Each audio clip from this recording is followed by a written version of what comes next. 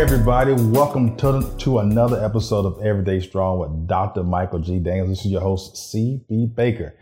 Dr. Daniels, I was a little rusty on the beginning. It's been a minute since we've had one. Yeah. But I tell you what, I got some good news. The good news is the podcast is now on Spreaker, which is a platform that's able to get the podcast out to other platforms. It's like a middleman, so to speak. Right.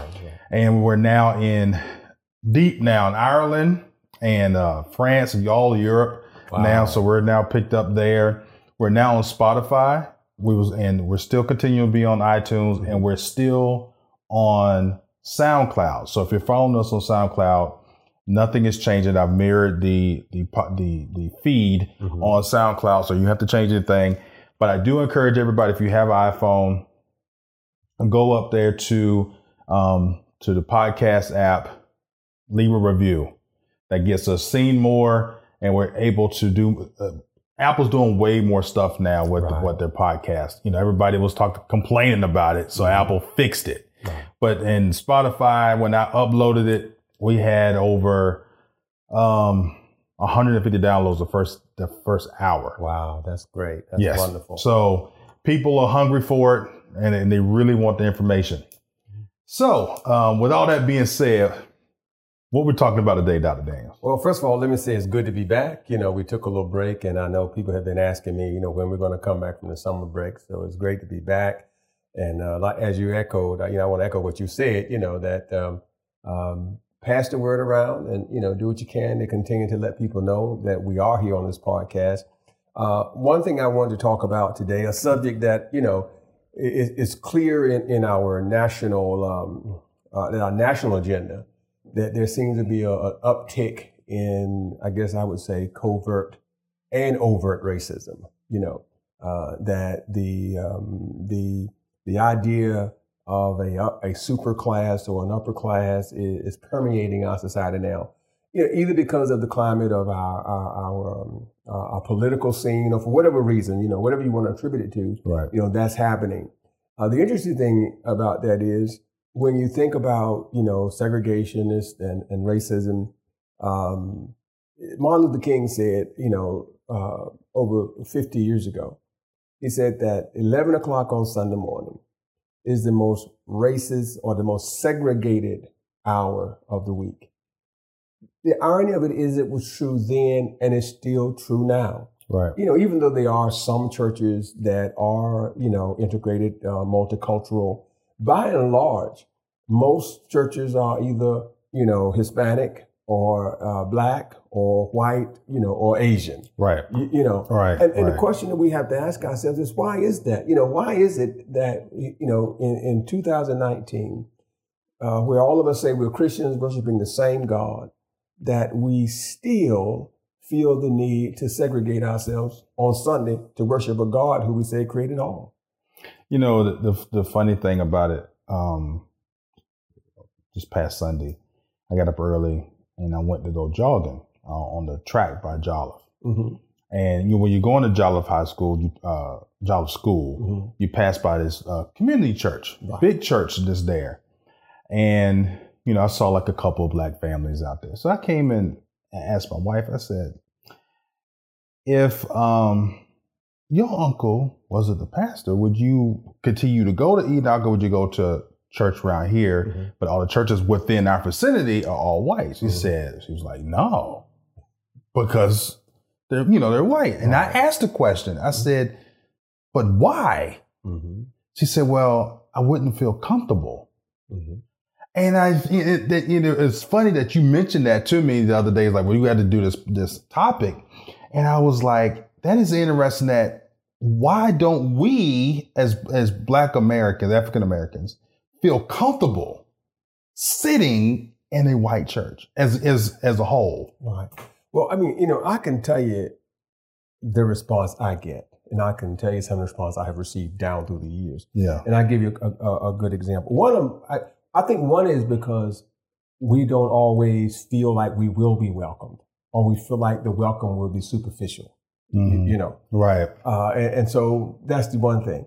And I can tell you, you mentioned the church in Jolliffe, and it just so happens that there's another church in that same neighborhood where the pastor used to be in a conference that I was in. Okay. And when we was having a conference meeting, and we were talking about the idea of, exchanging cultures and, why can't we worship more as a unit?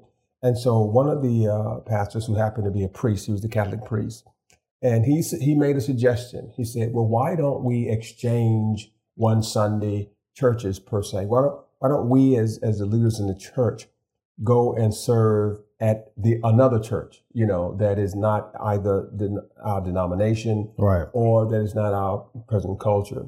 His only comment was that because how the Catholic diocese is set up, mm-hmm. he said, I will have to be at my church when you come, but mm-hmm. You will still be the one delivering the message and so on and so on.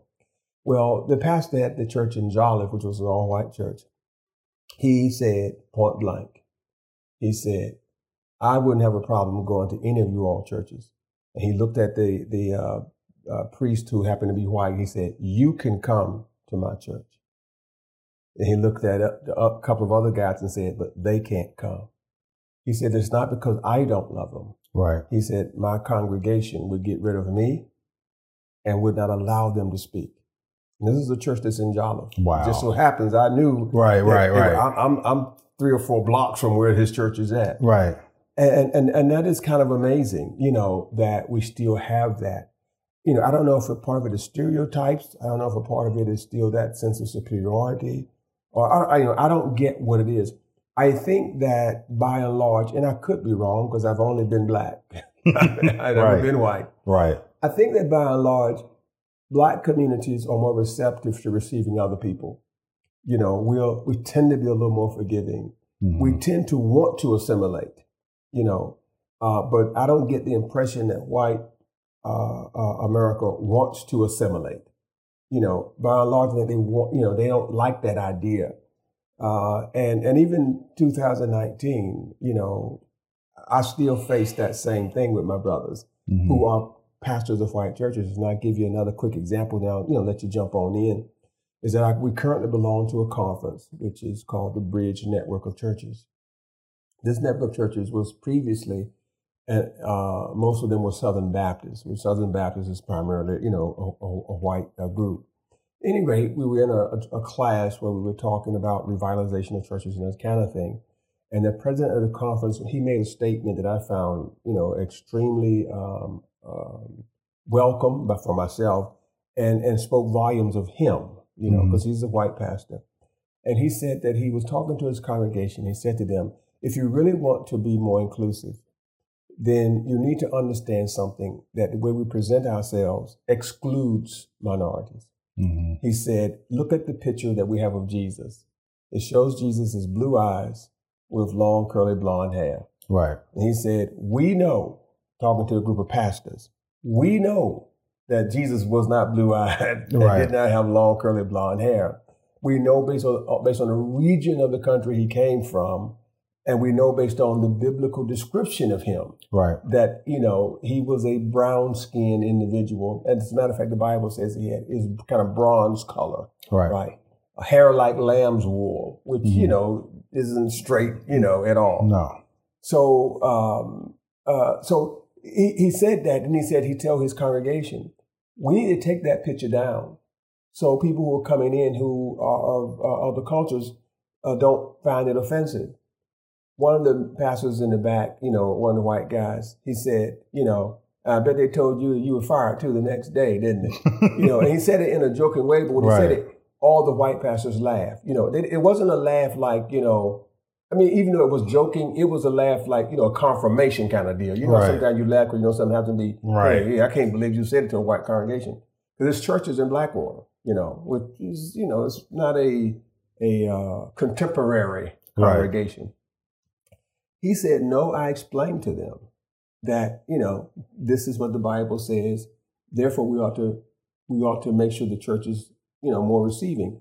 So they did move the picture, and they replaced it with a picture that covered the entire wall, but it had, a sheep, mm-hmm. in a pasture.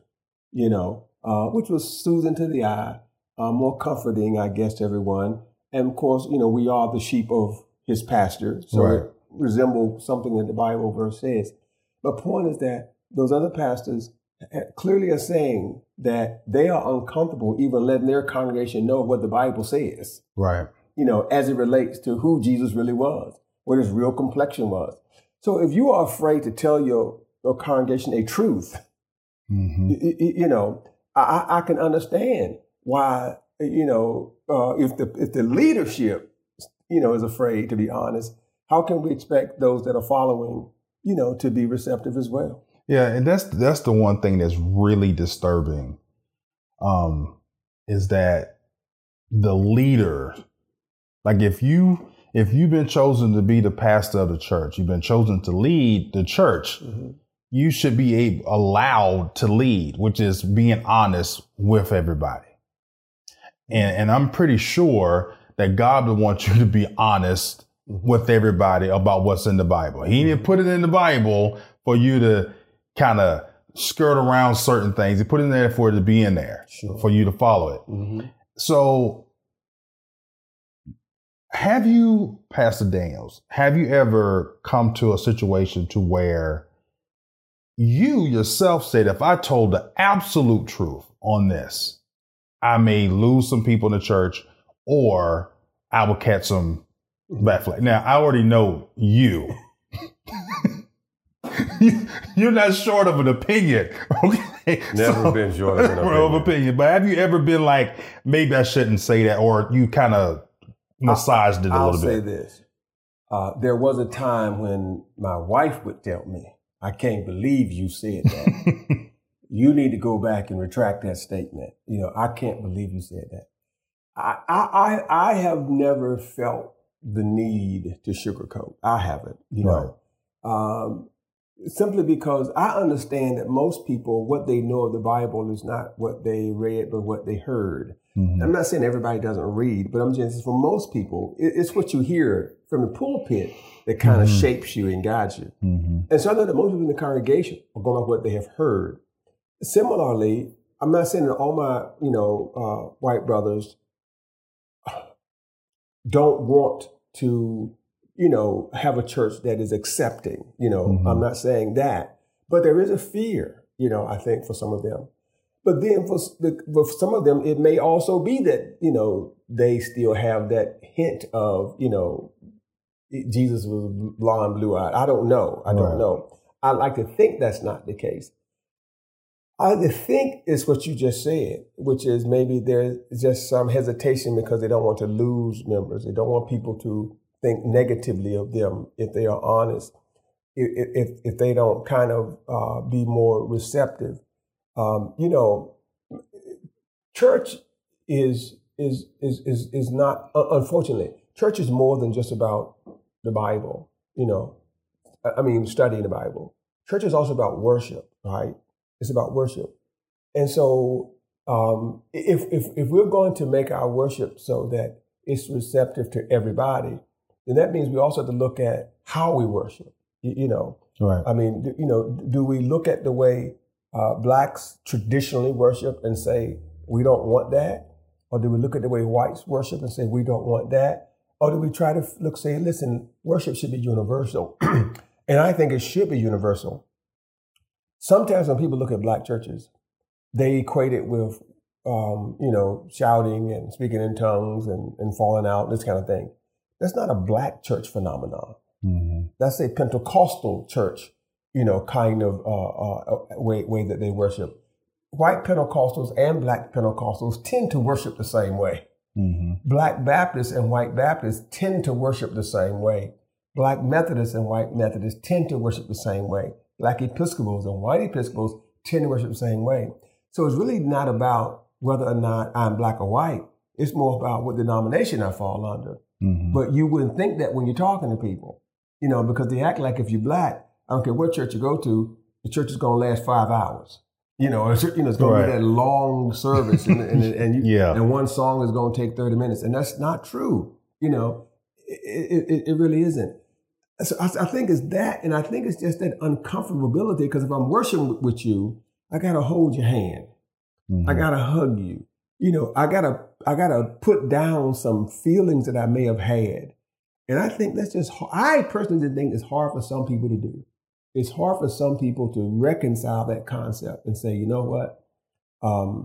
We really want you to come. Because if you're in a traditional church, and, do they really want the crackhead to come in who is still fighting the addiction, mm-hmm. who's still not dressed well, this kind of thing. Right. And do you really want to hear what the other culture has to say? See, I have not found and again, this is me, I'm not talking about the whole world because I can only speak for myself. Right. I have not found a white pastor other than the church that we affiliate with, which is Good Samaritan, that is really willing to openly and honestly discuss the plight of segregation in this country and racism in this country, and to try to really understand how it affects other people, and I think that's a big part of the problem is that people don't want to hear it, Yeah. They don't want to hear the truth. They don't want to openly admit or hear that, what you're doing is somewhat racist. You may have good intentions, mm-hmm. but it's still somewhat racist. And I'll give you another quick example. This past Saturday, I was at a football game, my wife and I, and I sat beside a gentleman who was Presbyterian. Now, we both acknowledge, number one, I'm Baptist and you Presbyterian. And I'm sitting down, and it's college football, ODU against Norfolk State. And so I'm an alumnus of Old Dominion. So I have an ODU hat on. I have an ODU T-shirt on, and that's blue. Norfolk State colors are green and gold. Right. We sit down, and I have a water jug in my hand that was given to me when I entered the gate. The water jug says U.S. Army on it. Right. So it's Army green with the star on it. Mm-hmm.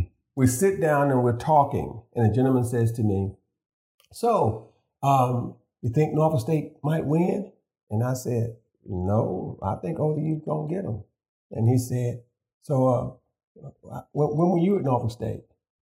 And I said, I'm an ODU alumnus. Right. He said, oh, I thought you went to Norfolk State. And I said, no, I got from ODU.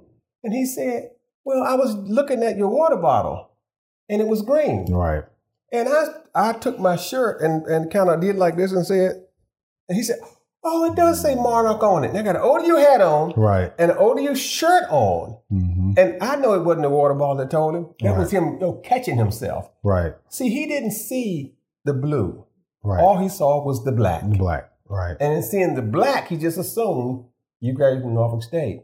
See, I think that the reality of life is that people say we are beyond seeing color. That's not true. He still saw my color first. And just seeing my color, he overlooked all the big blue stuff I had on that said Old Dominion Monarchs. And which is a shame that it's like that. I played at Oklahoma and then transferred to Southern, and I will say it is two completely different worlds. Mm-hmm. Same college football, but two completely different worlds when it comes to stuff like that. Now, let's get to let's see if we could somewhat see what the problem is. I believe, Dr. Daniels, that with white people not wanting to worship with black people and really looking in the Bible, I think is messing with their insecurities. Mm-hmm. It's like they don't want to confront their insecurities. Yes, I agree. Okay. And let's just be real. Like we was talking over the weekend about athletic ability and things like that. Mm-hmm. White people tend to not be as athletic as a general statement. Right. Mm-hmm. That could be a problem. Mm-hmm. It's an insecurity. Now, me, like you said, we've been black all our lives. All my life. Right. So we don't walk around saying, oh, well, this is a basketball goal. Let me go dunk the basketball. Or let me go, you don't think in that terms. Right. Yeah. if they are insecure about themselves, because when we come around, and God forbid if we talk with some intelligence, not Daniel, or we show that we are very intelligent, well-mannered, well-spoken, it becomes a major problem, because now we are messing with the stereotype that they have in their head of us, and then also messing with the pedestal they put themselves on. Right. So with that being said, is it more or less them not wanting to belittle themselves, or they don't want to raise us up?